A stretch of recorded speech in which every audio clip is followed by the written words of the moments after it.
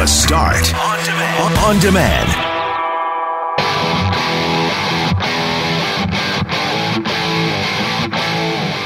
The Winnipeg Blue Bombers went into Ontario last week 5-0 and leave 5-2 after losing first to Hamilton and now to the hapless Toronto Argonauts.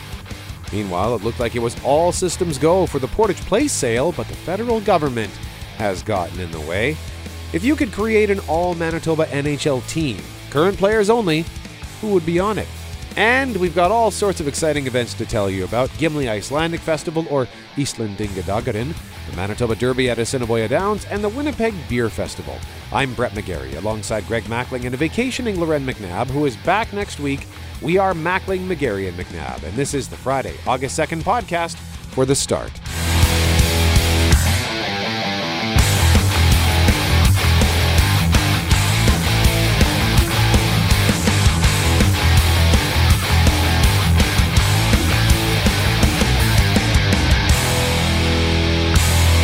Greg, we like to have fun every day, but Fridays in particular we look forward to because we like to try to goof off just a little bit more. But are you in the mood to goof off at all today? I'm guessing you're a little crusty.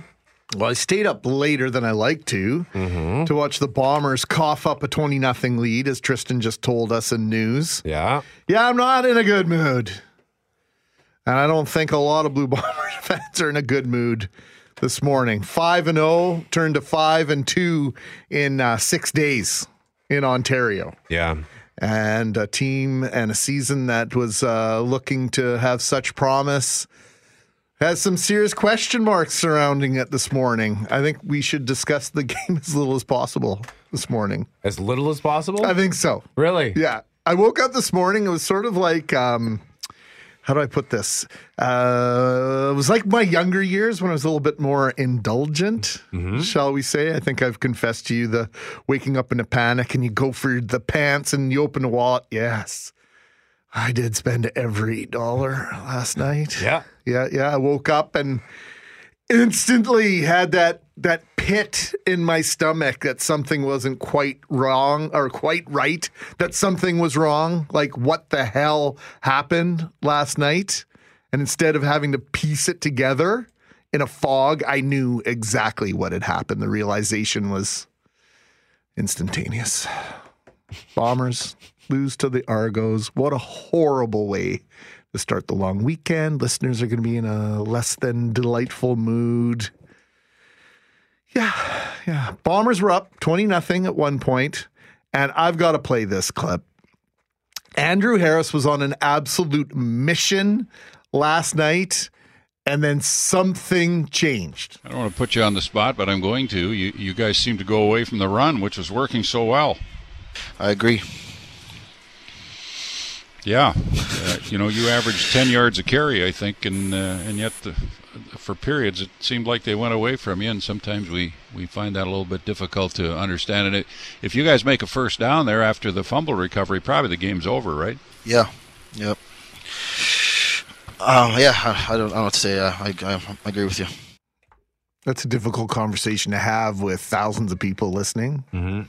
You know your boss might be listening, and if he's not listening at the moment, going to be listening, going to hear about what you have to say. Yeah. Andrew Harris trying to be polite, trying to follow his mother's advice, I think. Mm-hmm. If you don't have anything nice to say, don't say anything at all. But I think that clip says a lot. Lots of finger pointing today. Brett McGarry, Matt Nichols, his performance under the microscope just 2 weeks after, I think it was 19 completions in a row against Ottawa. Paul Lapolice, the offensive coordinator of the Blue Bombers, people asking, why in the hell did you go away from Harris in the second half? Sorry if I've used hell 3 times now in the first 7 minutes of the show. Mike O'Shea for maybe a seeming lack of overall killer instinct, and last night's suspect special team play really, really hurt the Bombers last night. And Richie Hall again. It's on the radar of Bomber fans and defensive coordinator, people asking, like, what's going on there? That's probably, of all the groups, if you go offense, defense, special teams, coaches, The defense is probably the area that I had least concerns about. McLeod Bethel Thompson, who's not an elite quarterback, did throw for over 340 yards and 3 touchdowns last night. But when it was on the line and they were driving with a couple of minutes left, Toronto, for what would have been the go-ahead touchdown, Willie Jefferson came up with a huge play, stripped the ball from Bethel Thompson. Bombers recover the fumble, and the Blue Bomber offense couldn't get. Really, all they needed was 1 first down, and the game would have been salted away. So you can say what you want about the defense. They came up with a huge play down the stretch, and the Blue Bomber offense just simply couldn't match what the Toronto offense was doing. So is this the point then where Bomber fans will maybe start to say, here we go again? They're already saying it. They're already saying it. They were saying it after the Hamilton game last week. You can rest assured they're saying it again today. And then as you look ahead, Thursday, August 8th, they play Calgary. Calgary comes to town. Bo Levi Mitchell, the star quarterback of the Stampeders, not expected to be in the lineup, but that doesn't seem to matter. Dane Evans was in for Jeremiah Mazzoli last week against Hamilton on Friday. Bombers couldn't take advantage. McLeod Bethel Thompson, like I said, at the top of nobody's must-have list. If you could take any quarterback you wanted off of any roster, McLeod Bethel Thompson might be one of the last guys picked. So anyway, it's tough to digest this morning.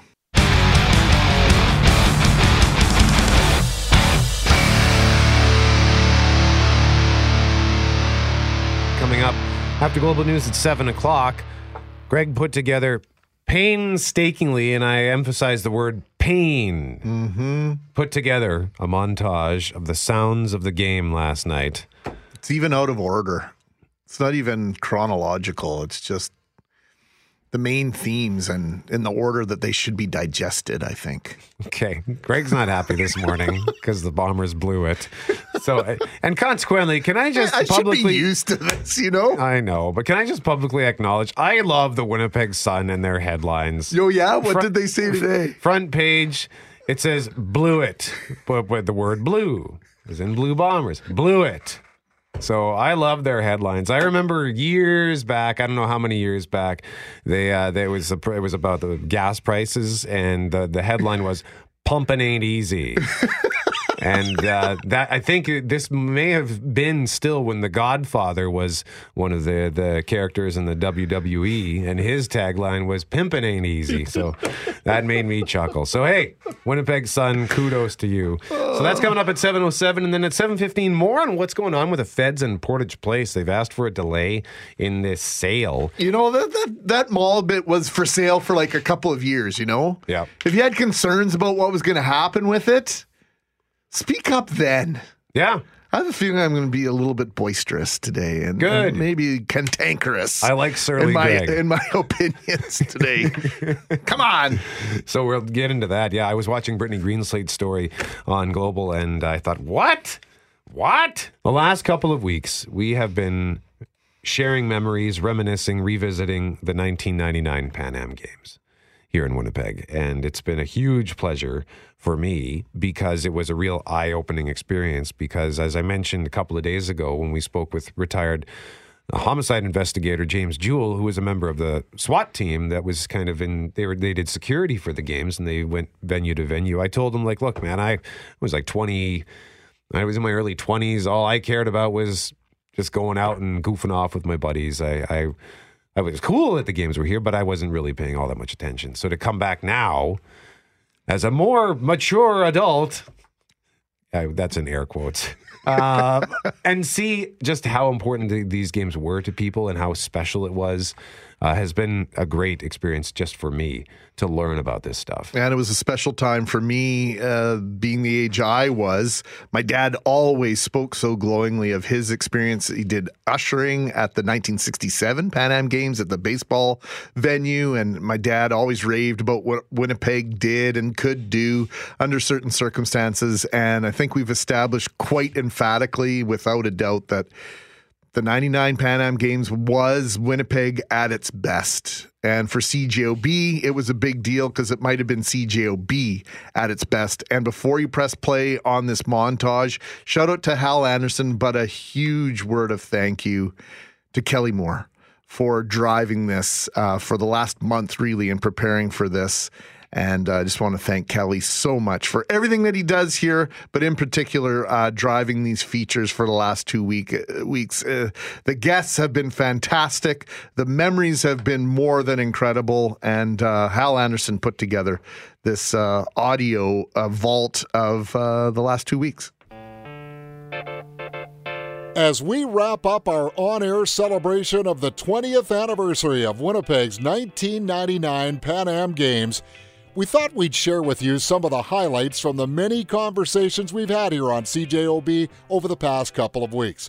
We'll start with then Premier Gary Filmon on how we almost didn't get the games. And it came down to a very, very close vote. As you know, in the end, the first off the ballot were Sherbrooke, then Edmonton, and in the final it was Toronto versus Winnipeg.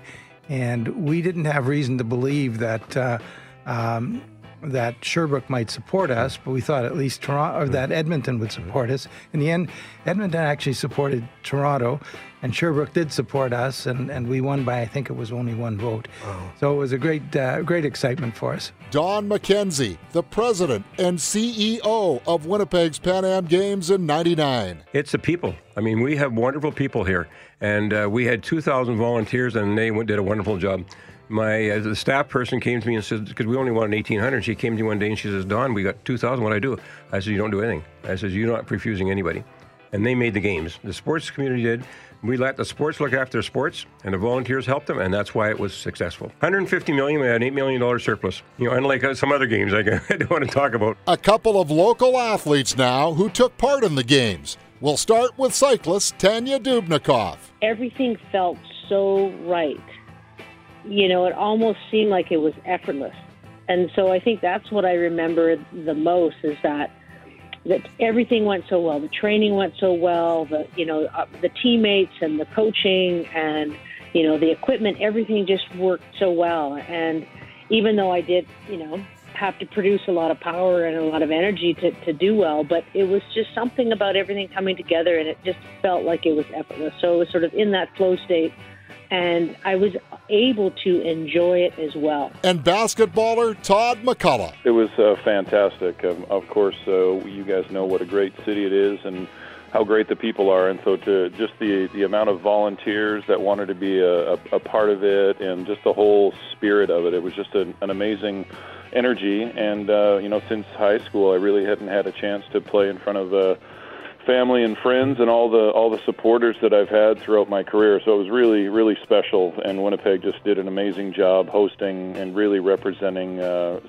so well. And I was happy that we played well, and that we were able to show the rest of the country how we'd been working as a national team. And the Pan Am Games were very that was an amazing experience. I can't believe it's been 20 years. And then, of course, CJOB had its very own Pan Am team covering the games, including Larry Updike, Brian Barkley, and Bob Irving. And I walked around the site, the core site. I walked all around there, and I would just grab people and talk to them, or I'd talk to the vendors. What's the experience like? Tell me your story.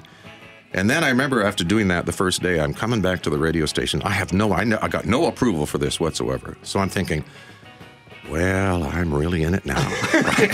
The original Guess Who were on the closing ceremonies, and they played a 4 or 5 song set. And to me, it was like, wow, this is what Winnipeg is all about. This is one of the best things we ever did. And here they are back together again. I think the Premier had asked them to get together because they had come apart for all kinds of different reasons. But for the Pan Am Games, they came together and they wowed the crowd. They sounded great. And I was one of those guys, and I had even seen that band early in their status. They came to our high school in Portage Place, so they had played back then. And now seeing them at the Pan Am Games all together again, it was a huge musical moment, but it was just indicative of what the Pan Am Games did. They brought out the best of Winnipeg in so many ways. And I still, to this day, remember how proud I was of the job that CJOB did. What a wonderful response we got from our listeners and the public.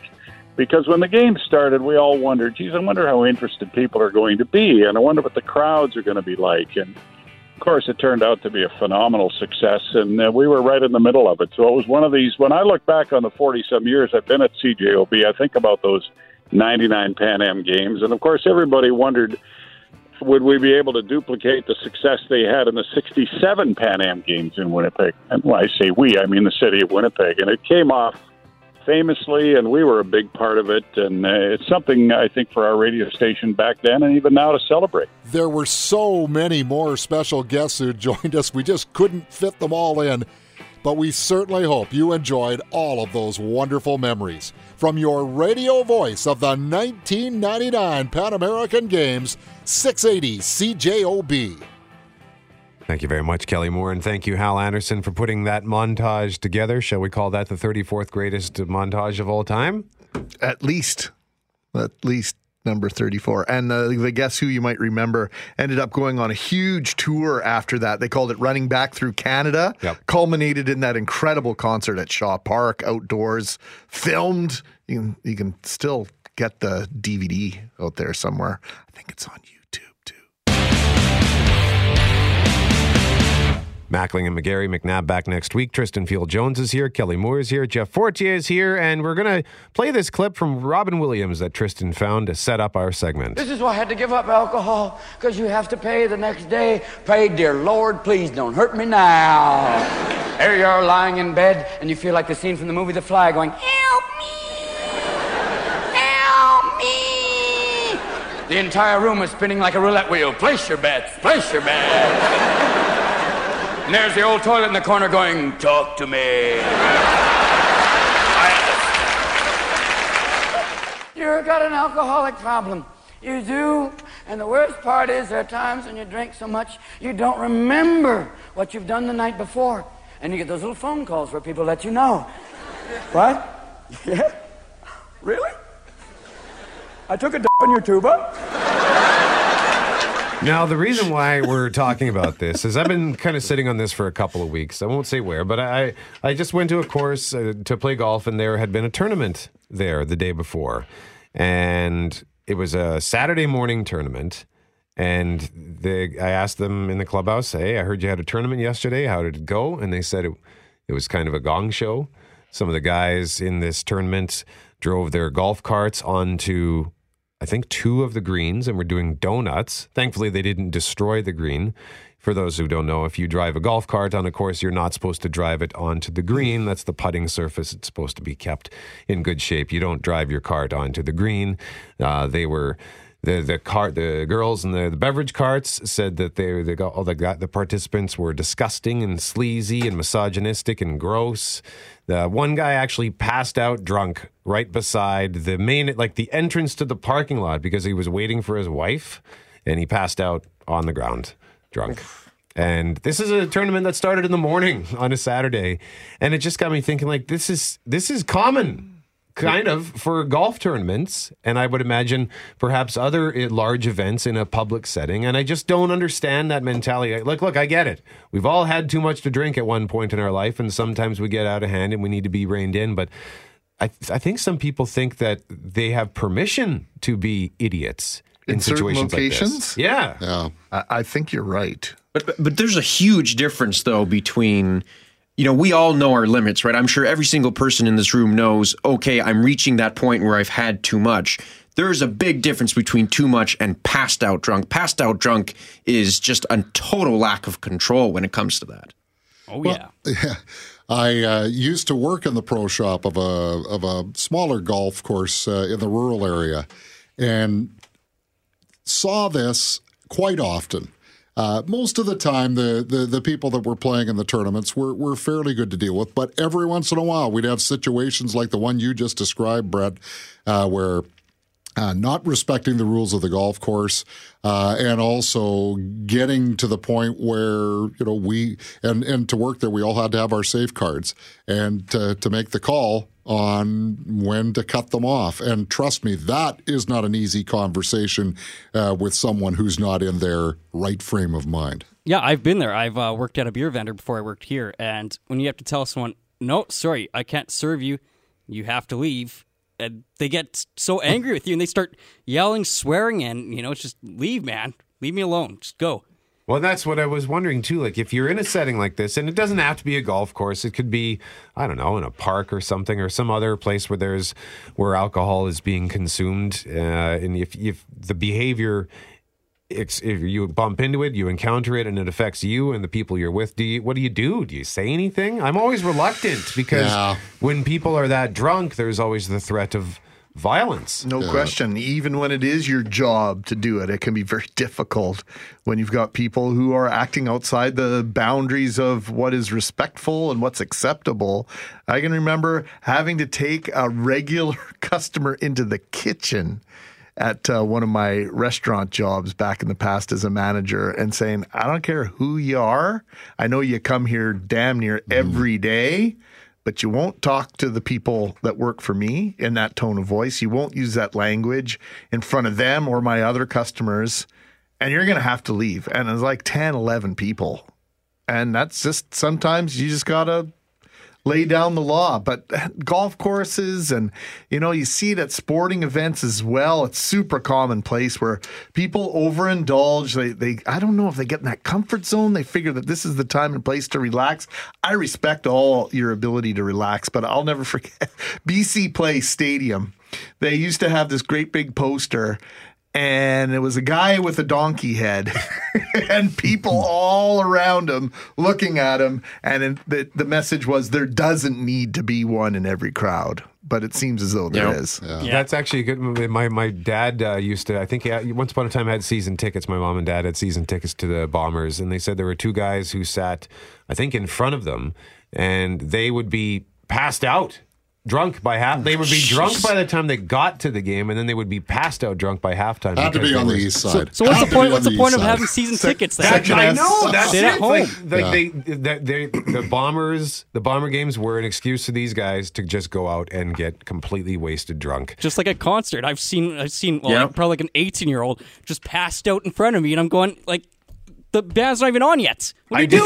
I did that once. I went to a concert once, and we had done some pre-gaming, and I guess I overindulged, and it ruined the concert for me, so never again. When I go to concerts, I usually wait until the show is well underway before I start to imbibe.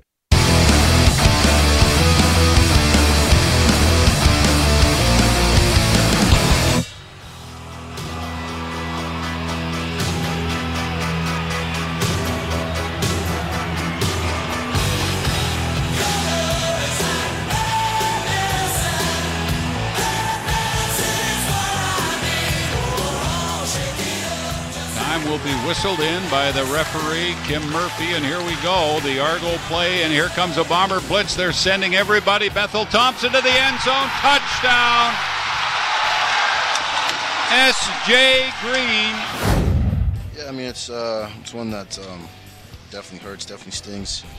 I mean, we go up 20-0, and you think that it's going to be, you still want to keep making plays, foot on the gas, and a couple of our turns and change momentum, and we just never got it back. And we come out in the second half, too many 2-and-outs, and we kind of just fell apart.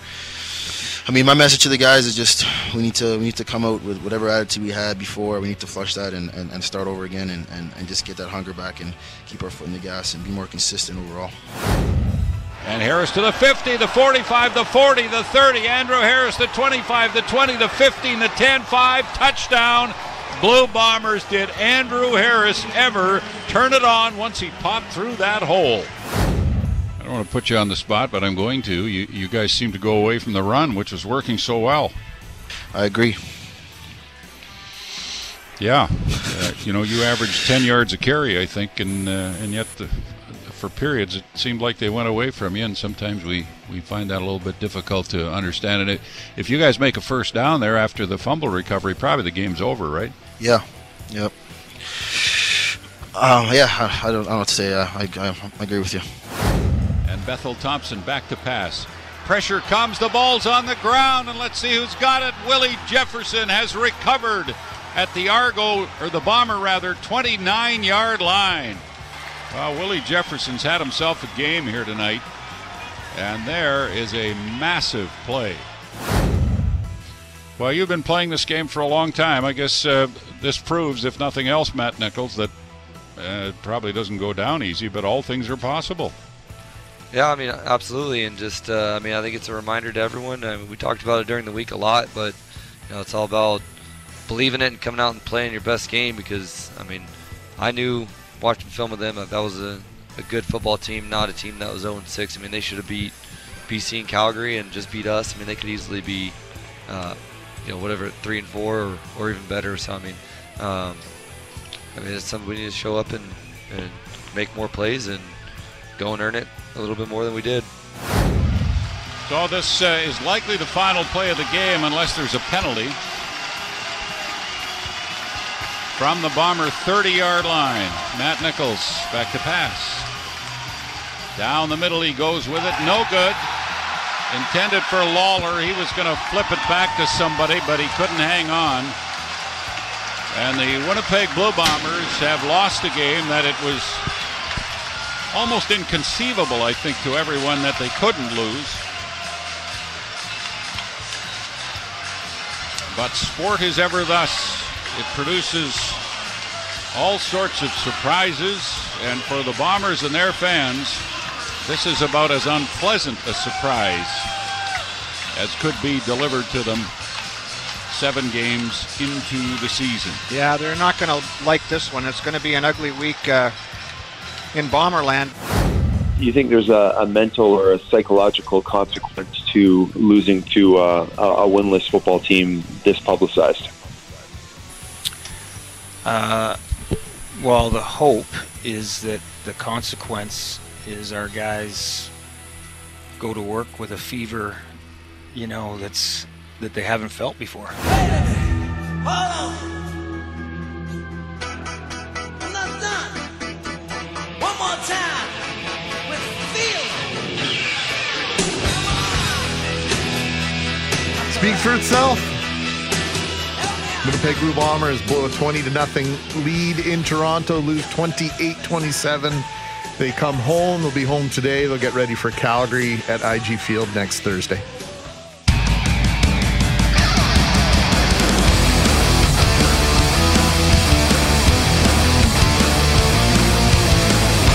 What is happening at Portage Place? Well, approval from 3 of the 4 entities required to sign off on a sale of a downtown Winnipeg shopping mall to Toronto developer are in place. The last signature required is from the federal government. MP Robert Falcon-Willett said the government asked for the delay to consult with community groups and to make sure the new plans will, quote, suit everyone's needs. Global's Brittany Greenslade tells us more. This is a deal that many people thought was a no-brainer, but now the federal government is pumping the brakes and asking for more time. The federal government has asked for a 30-day delay on the sale of Portage Place. Last month, Toronto-based Starlight Investments made a nearly $70 million bid on the troubled downtown mall. The deal includes not just the building, but the land it sits on and the underground parkade, which is owned by the North Portage Development Corporation. But it also requires the approval of all 3 levels of government. It got a unanimous green light from the city. The province also gave it the go-ahead. But there's been some pushback. In recent weeks, a number of Indigenous and community groups expressed concern about the sale, saying it's an important neighborhood gathering place. And the feds agree, saying more consultation is needed. Well, I think the federal government, what we'd like to do is just take our time to do some due diligence, to think about the long-term impacts. This mall is extremely important. It was built in the downtown core for revitalization efforts. And there are many groups that use it on a continuous basis, whether they are Indigenous, newcomers, or just people who come downtown to work. But we have to make sure that this infrastructure, if it's going to be developed in the long term. Now, it's unclear what the next steps are, but as far as the federal government's concerned, there's no rush. Nothing like getting in the way of a $300 million redevelopment of a property that has really not lived up to its promise. That's the editorialization. Brian Pallister confirmed that the province has signed off on the deal. The Premier says he isn't concerned. This process is going to take time, and we're all optimistic that we'll get progress made on that file. Failure to approve the potential $300 million sale and redevelopment deal by the end of the month was supposed to trigger a $1.5 million penalty paid for by the Forks. But in a statement to Global News, Starlight Investment says, quote, "This delay is not a deterrent to us. We remain committed to the prospect of working with all stakeholders for a positive outcome." That was Global News at 6 anchor Lisa Dutton with comments from the developer who has this agreement in place, Starlight. And, well, they'd like to just kind of get on with it. But they're saying, hey, you need a little bit more time. We'll be okay, at least for now. Well, good for them. But what bothered me about that, and look, I salute Robert Falcon Willett for stepping up. People have spoken out. And it's the job of elected officials to listen to what people are saying and then bring those concerns up when necessary. But he said that it was built for revitalization efforts, and you said it hasn't really lived up to its expectations. I would say it didn't revitalize anything. And okay, it's a gathering place, but really it's a shopping mall. It's a place where commerce is supposed to occur, where people go in to buy goods and services. It's not a community hall. No, it's owned by a private entity. Could be closed at any point in time. Tomorrow, today, at 5 o'clock, I go, you know what? We're done with this.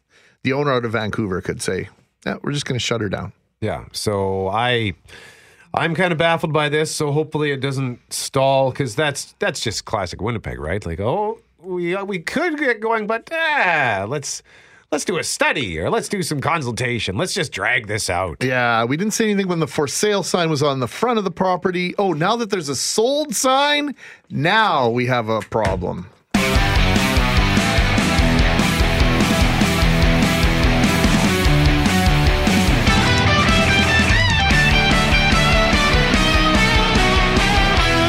If you're looking for something to do this weekend, we have a great idea for you. It's the 130th Icelandic Festival of Manitoba, Icelandingadagarin, and we are joined on the line by Grant Stephenson, who is president of the Icelandic Festival in Gimli. Grant, good morning to you, sir. Good morning from sunny, warm Gimli. So I got to ask you first, because I ask every year, did I say it correctly? Is it Dagarin or Dagarin? Dagarin is better, but you pretty close to nailed it. Icelandic It's not an easy one to say. You did very well. Okay, good. So I'll have to remember that next year. Icelandic. So the weather for this weekend looks sensational. That probably has you guys quite excited for this weekend. Absolutely. I mean, you couldn't order a better weather scenario, and we're looking forward to a fantastic festival as a result. Although, look, we're rain or shine. Hopefully it's mostly shine. It's looking that way, so that's great. 130 years of celebrating this incredible culture in this community that is really unlike any other community, at least as it pertains to Icelandic people. Tell us about Gimli and its connection to Iceland, because not everybody knows the story. Everybody should, but I don't think they do. Yeah, so Gimli was basically established by a group of Icelandic settlers that came over due to harsh conditions in Iceland, primarily due to volcanic activity in the late 1800s, and whole group of them settled on the west shore of Lake Winnipeg. And they were originally going to go up to Riverton, but the conditions on Lake Winnipeg were really harsh as they were heading north in October, if you can believe it, to start their settlement. And so they cut them loose at the White Rock and Willow Island near Gimli, and the settlement had a few obviously very tough years, difficult conditions initially, and then they got their legs under them, and we've got what we've got now, which is a fantastic, beautiful community on the west shore of Lake Winnipeg. And 130 years, that's a long time to maintain a tradition. Has there ever been a point where maybe there was a lack of motivation or maybe less interest in this? Or is it something that just has managed to just keep churning along year after year? We like to say in the Icelandic community, we're small, but we're mighty. And so we've always had the determination to keep this festival going. And in fact, it is one of a handful of the longest continuously running cultural festivals in Canada. So we're proud of our piece of the multicultural fabric in Canada. I've had a lot of fun up there at this festival over the years. What can we expect this year, Grant? So this year, look, it's something for everyone as usual. We've got music going on all weekend. We've got a mini folk festival on the Sunday evening and music in the harbor area all weekend. We've got sports. There's a 5-kilometer race, which is new this year on the Sunday morning. I think it might be sold out. In fact, it was so popular. We got running races. We've got Frisnock, which is where you set up the posts about 30 feet apart with a bottle on it and knock it off with the Frisbee.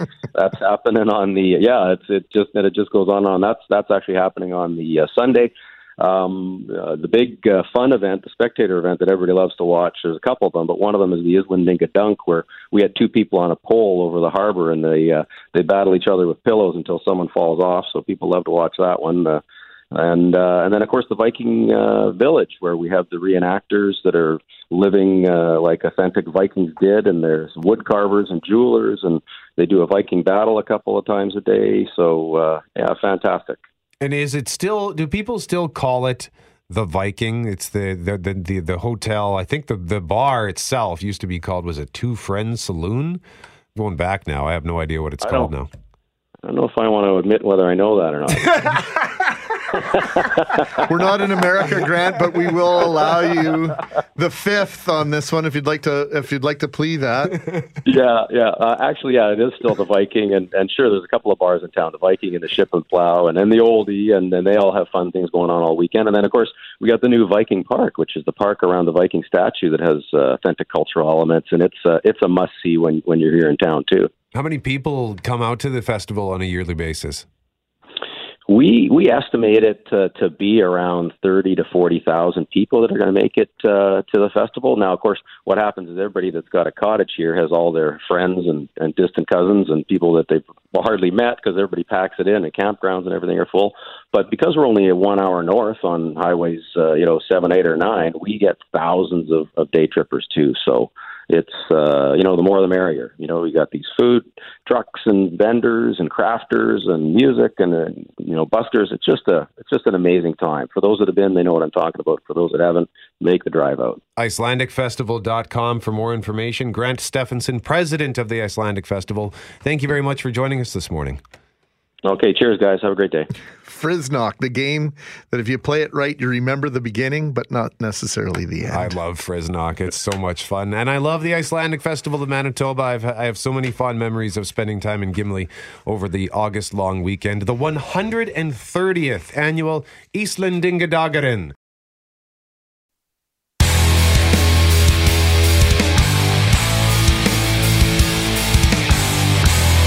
There's something happening this Monday. And I got a preview yesterday at the Assiniboia Downs. They invited people out for their sort of preview lunch. Amazing food, as always, and amazing hospitality, and an amazing presentation from the CEO of Assiniboia Downs, Darren Dunn, Double D, joining us live on 680 CJOB for a preview of the Manitoba Derby. Mr. Dunn, good morning to you, sir. Hey, good to talk to you again, Brett. Nice to see you out there yesterday. Good morning, Greg.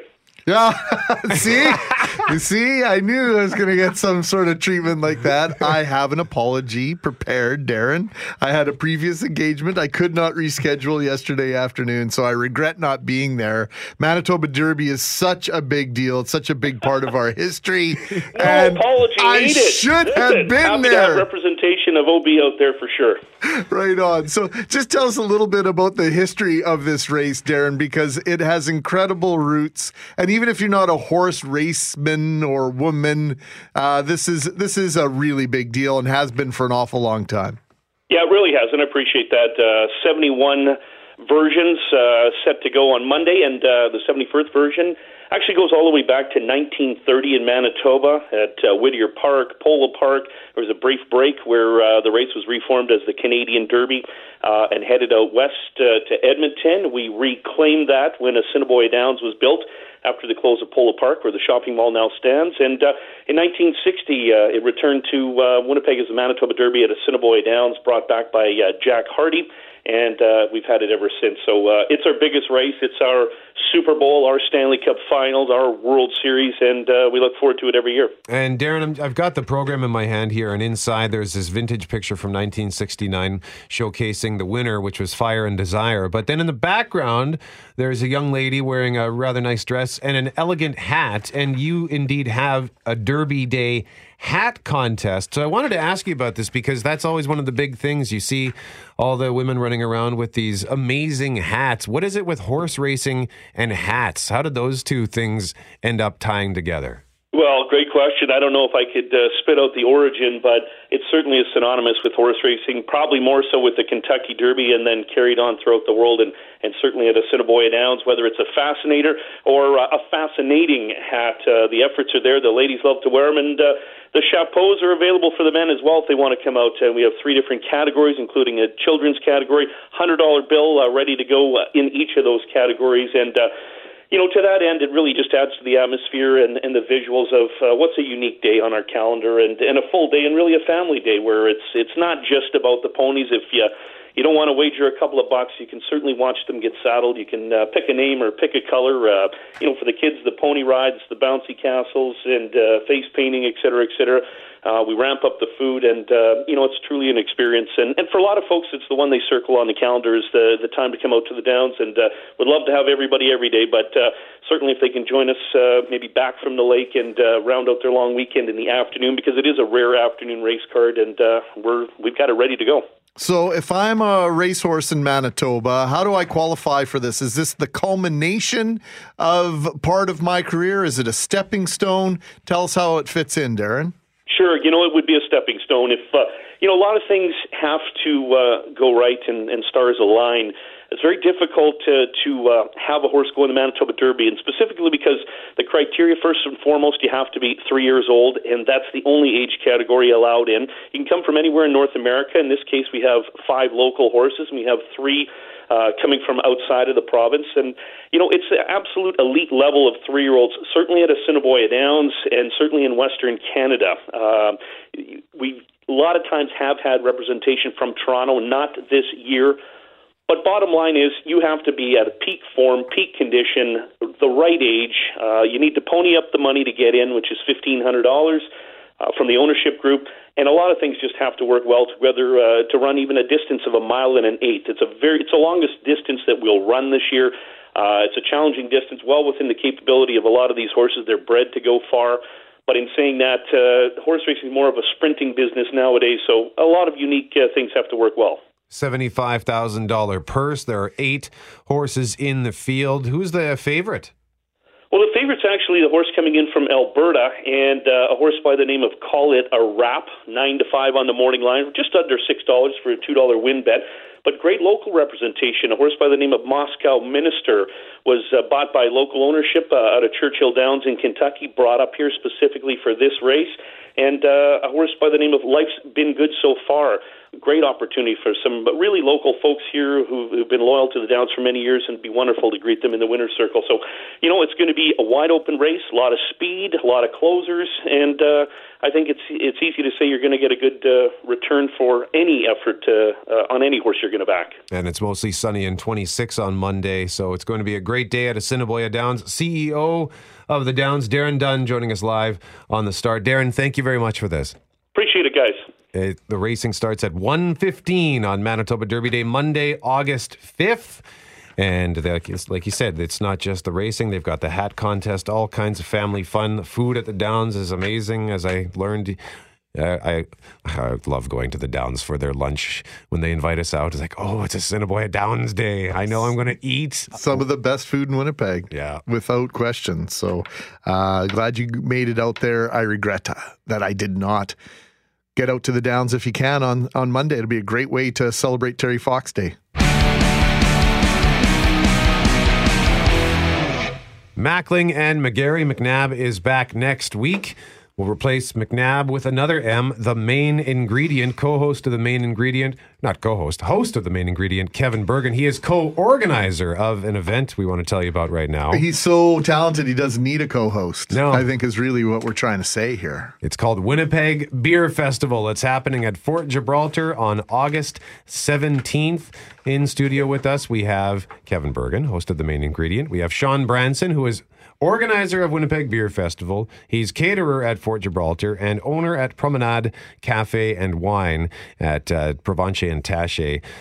Consequently, Sean, I live on Provence now, and I've been to Promenade for breakfast a couple of times, and it's amazing. So thank you for that. Yeah, and Darren pleasure. Wanless, co-owner of Winnipeg Brewworks, in studio with us. Gentlemen, good morning to you. Thanks for coming in. Good morning. Thanks for having us. Morning. Darren, why don't we start with you?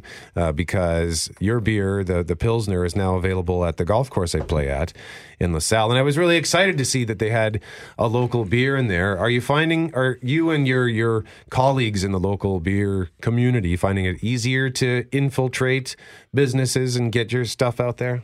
It has been getting easier, especially with hometown people like Sean and the restaurant at Promenade. There's still some challenges. It's all education, what we find. It's not just with the people who are buying the beer, but also the restaurant owners, the bars, the nightclubs, because they still are it's not that they're addicted to the big beer, but they're slowly realizing they do have a choice, and it's local. And it's actually beer that's brewed here in Manitoba, not shipped from many provinces away. So it's just mainly that education, getting people to see the light through the trees. I think I just read recently that the local breweries are seeing an increase of about 10% overall in consumption, and the big brewers are seeing about a decline of 5% in terms of their sales in this marketplace. So you're doing something right, yes, in terms of getting the message out, and people are listening. And just like food, perhaps, Sean and Kevin, I want your take on this as well. It's that training of the palate. I know when I started tasting different wines and learning more about wine, I went from really basic knowledge and basic understanding and enjoyment to really getting into things that were a little bit more intricate and much more delicious, quite frankly. Yeah, there's a whole variety of different flavors that they can do with the hops, with the aging, even putting things in barrels that can basically make different flavors. So and there's a wide variety. Most of the time we think of a lighter beer and a heavier beer, and light beer is great in the summertime, and heavier beer is more of a meal, but there's so many different varieties. And the great thing is the local products, there's so many varieties that are coming through them that you don't need to have these imported or larger beers. 85% of my beer list is local, and we can cover up all the basics. Kevin?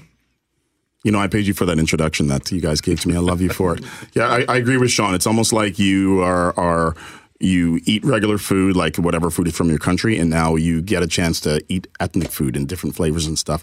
So these guys can do things that, I don't think a lot of macrobreweries would try to do or can do. They're busy making their brand in a really large way. Plus they have test batches. You can go into any brewery and these guys have test batches that, they kind of make for people to see if it's good or not. So anyway, there's just a lot of variety, and I think that along with the variety is it's a bit of education so that people can actually know that these guys are out there making great beer.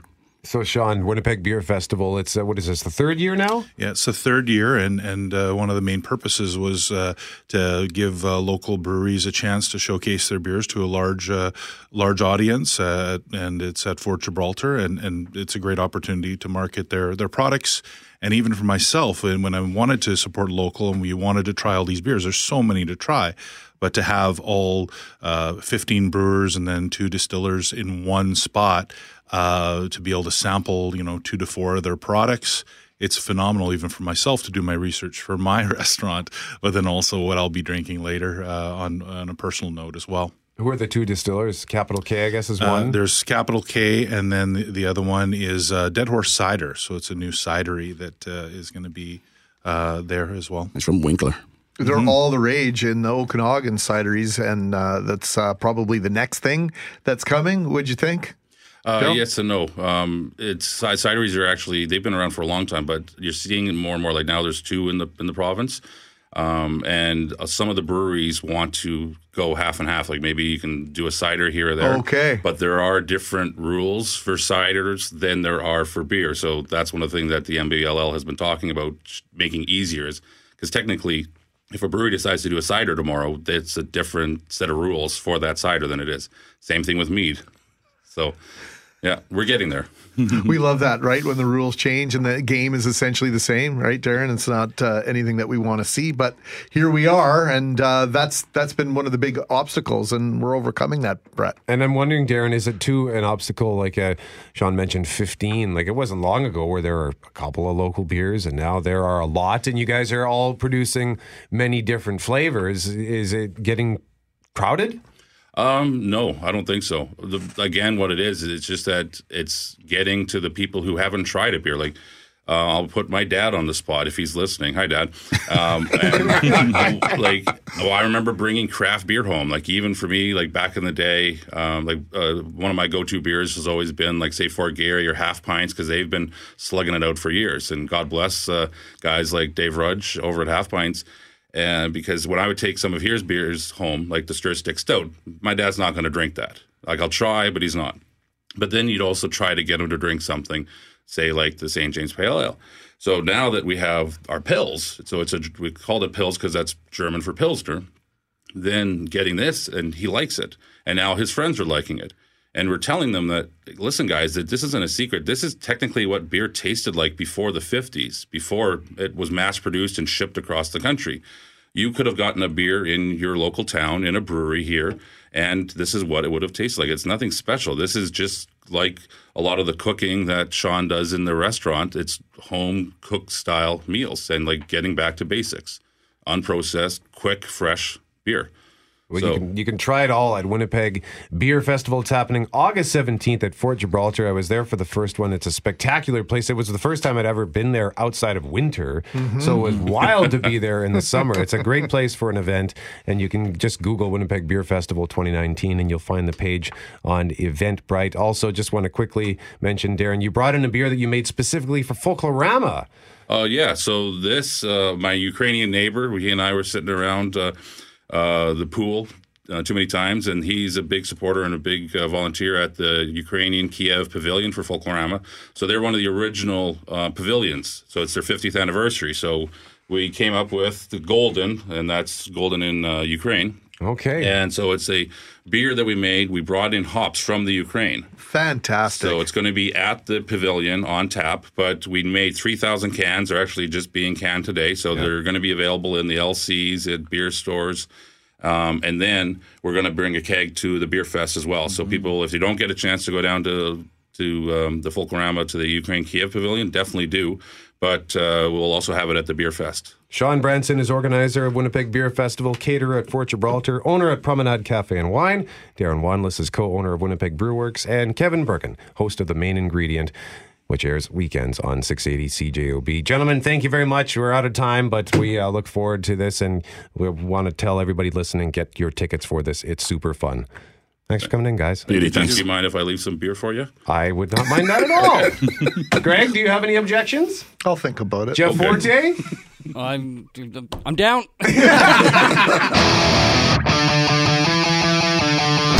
Greg, I know you like to spend some time. Is it Lester Beach? Lester Beach, actually heading up there today for the weekend.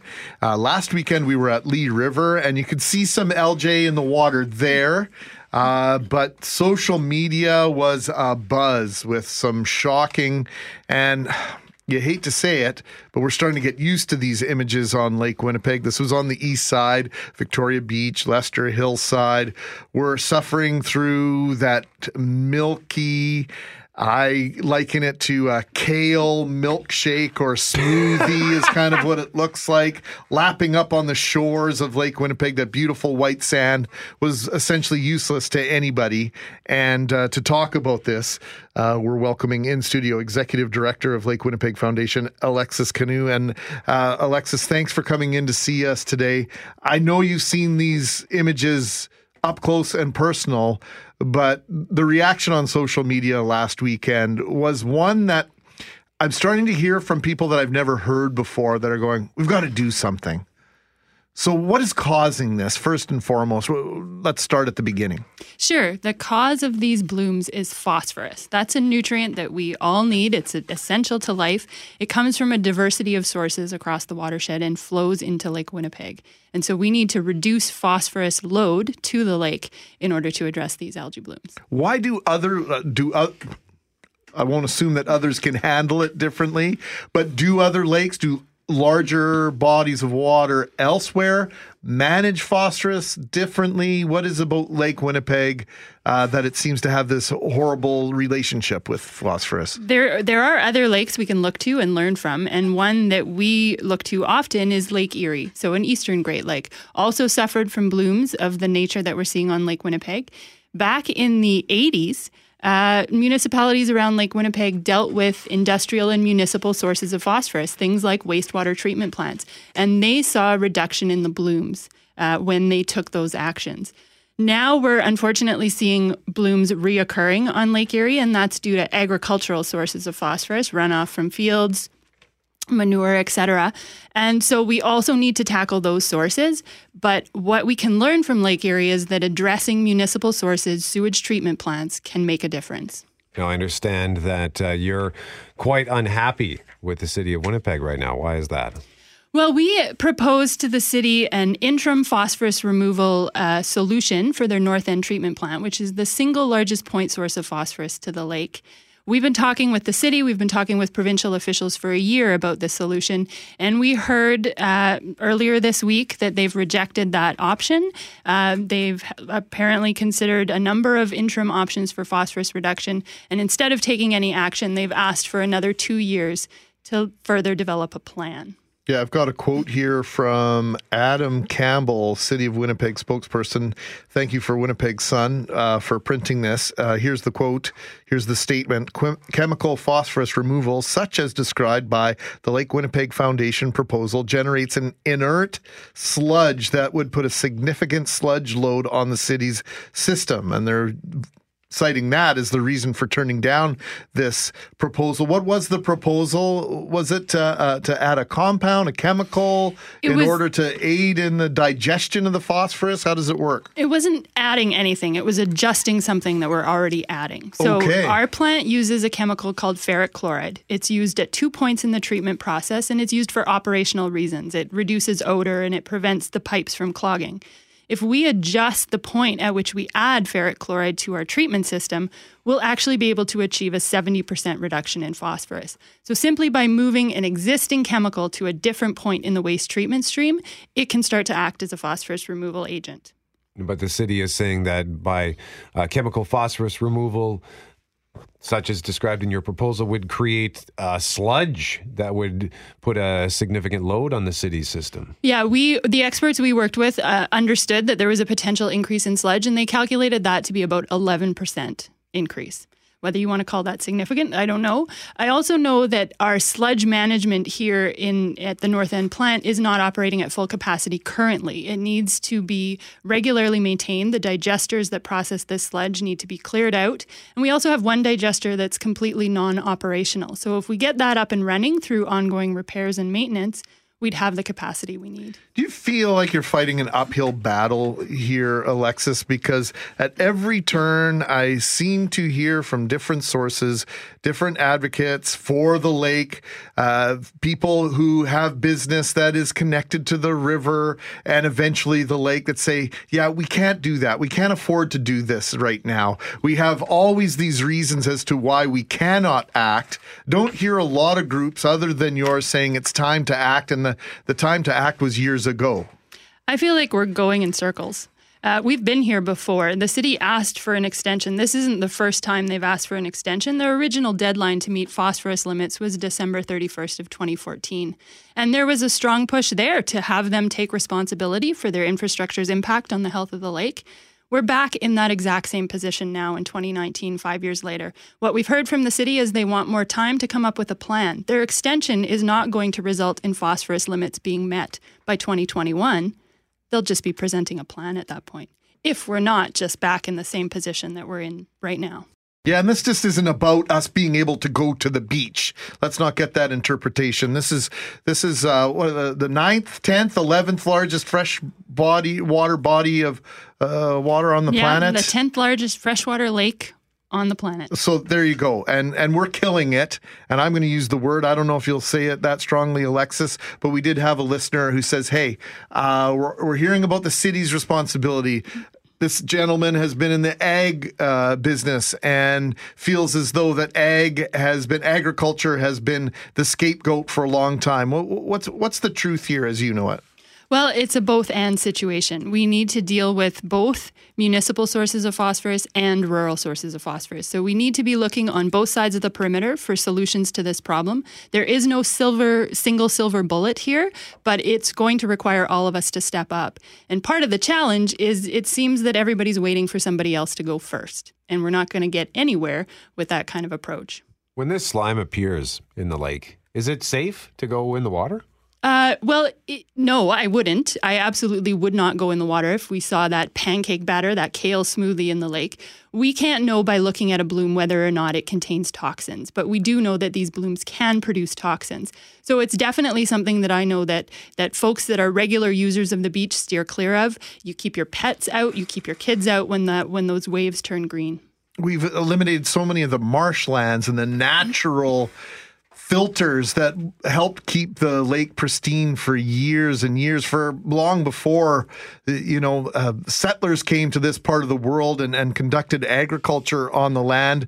So now you add agriculture and all this things that we've been doing on the land, and at the same time we've eliminated nature's filter. It's a double whammy on top of all the sewage we're dumping into the river and thus the lake. Absolutely. And one of the programs that the Lake Winnipeg Foundation runs is a community-based monitoring program within the rural watersheds. We're looking at phosphorus load from smaller drainage areas. And what we found through that data is that the more water that flows into the lake over the course of a growing season, the more spring melt, the more runoff there is, the more phosphorus it's carrying. So when we lose wetlands and their capacity to hold water back on the land, we're exacerbating this problem. Is any of this at all tied to hydro development in northern Manitoba and Lake Manitoba essentially being a giant reservoir for Manitoba Hydro? There are certainly impacts of the hydro dam. Those tend to be downstream of the dam.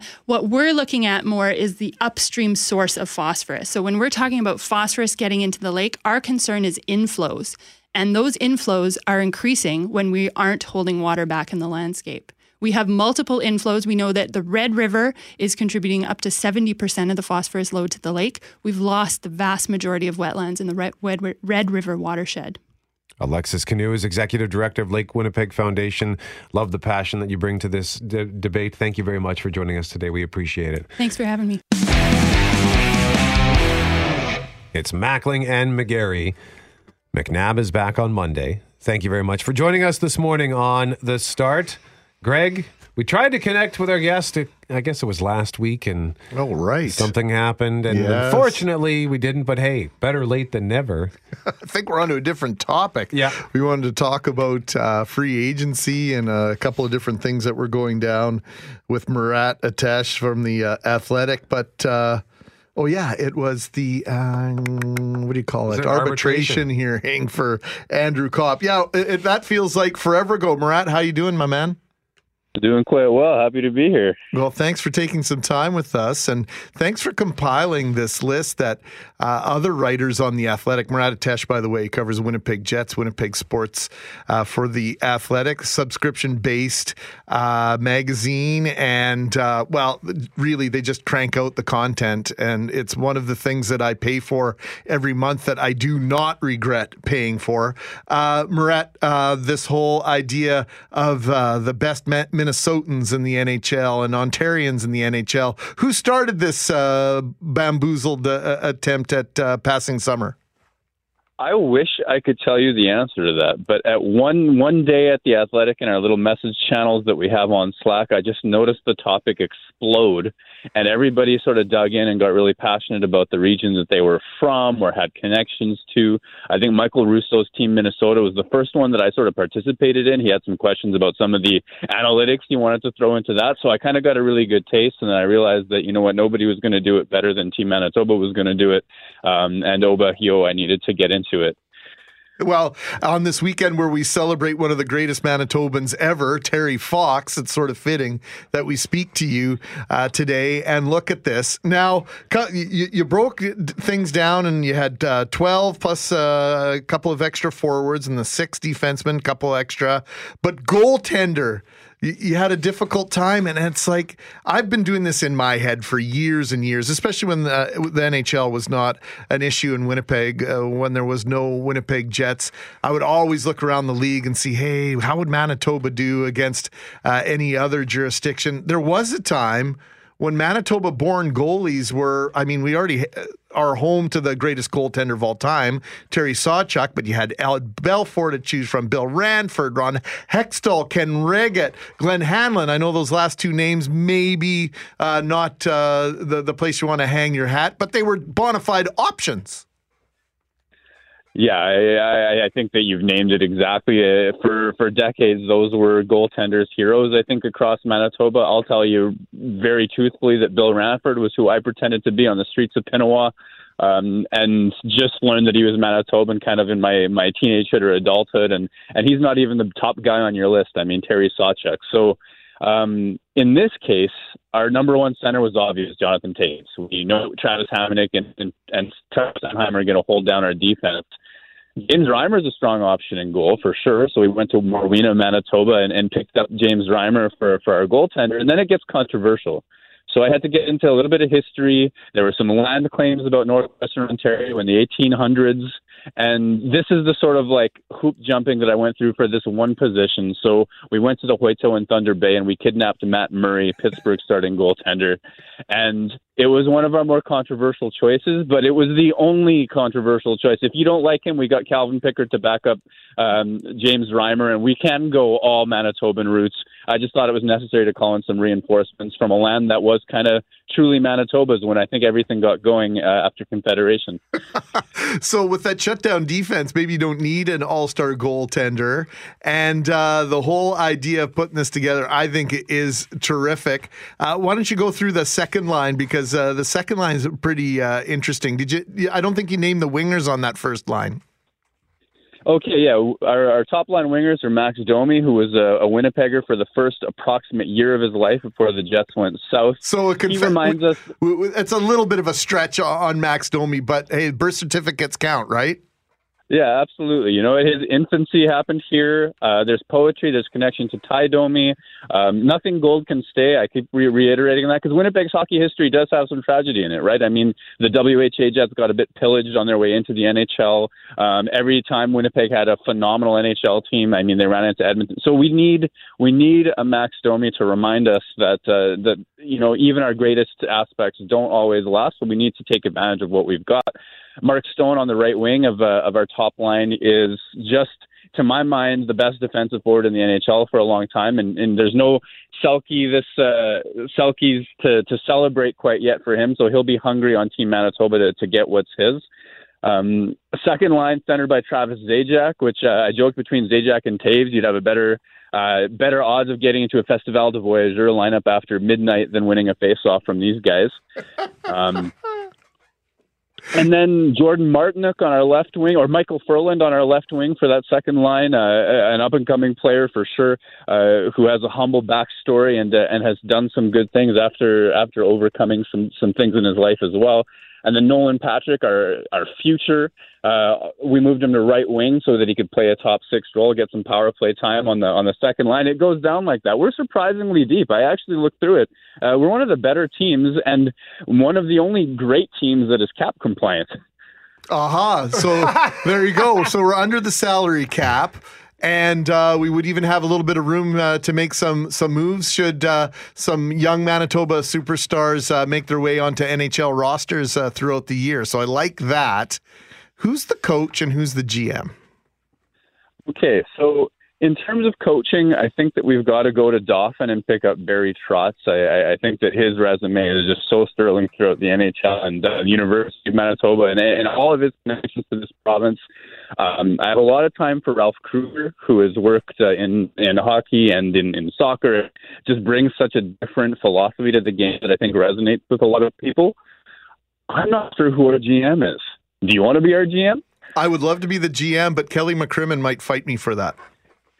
Yeah, I had issues with Kelly McCrimmon strictly because of, I guess, NHL rivalries with Winnipeg, and I didn't know how. I think you got it though. I think that's the right call. I'll concede. There's 2 Golden Knights on the roster, so you know what? With everything that Kelly's done, I have no problem making him the general manager of this team. How many points would we expect Team Manitoba to get in an NHL season based on all the fancy stats and the analytics that you're such an expert on? Where would they rank?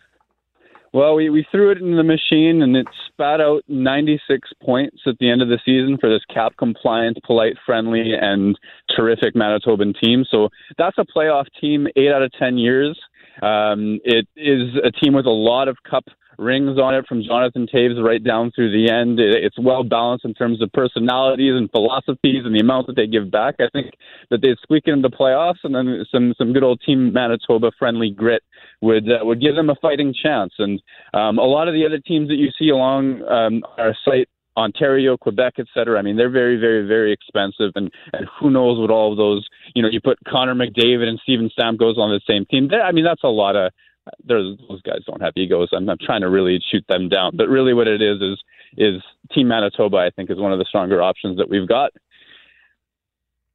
I like what you're doing with this, Murat, because it's kind of the perfect opportunity to invite engagement from the armchair quarterbacks. So what has the reaction been? Has anybody reached out and said, oh, come on, you should have taken person B, not person A?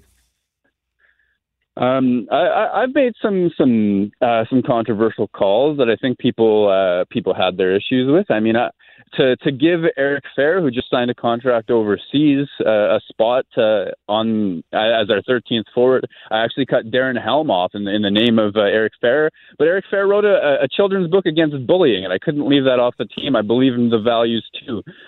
So Darren Helm was a popular one to add to the team. Zach Whitecloud was a popular one to add to the team. That Matt Murray goaltending situation left some feathers ruffled. And I would say, too, that then the requests started coming in, right? The all-Winnipeg team, right? The all-Winnipeg team. I saw that, and I thought, that is fantastic. And the scary or impressive part is the fact that you can fill out an entire 20-man roster with Finnish hockey players who have played for some iteration of the Winnipeg Jets. Yeah, it was.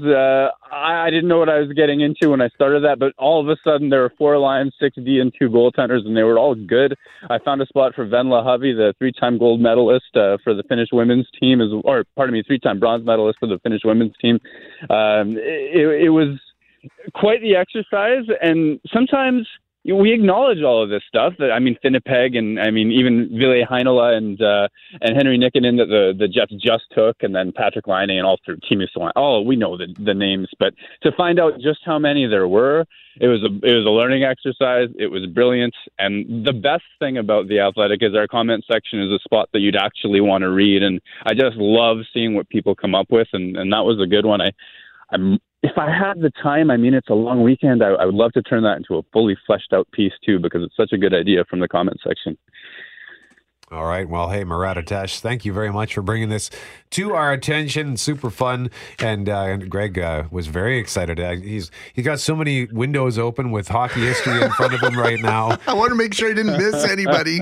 You know what I didn't ask you? Would we have more points than Team Saskatchewan? Oh, I'm sure that we would. I'm not even looking. I'm just saying, yes, of course we would. Perfect answer, Murat. You know your audience. I appreciate it. Thanks for this, and happy Terry Fox Day. And we'll catch up with you again before the NHL season starts. Likewise. Thanks so much for having me. It was fun, guys. Murat Ates with The Athletic, joining us live on 680 CJOB. It is a subscription service, but it is tremendous. And again, if you want to read more on that, you can just Google Team Manitoba, Murat Ates, or The Athletic, and you'll find it. You can also text us 204-780-6868 if you want the link.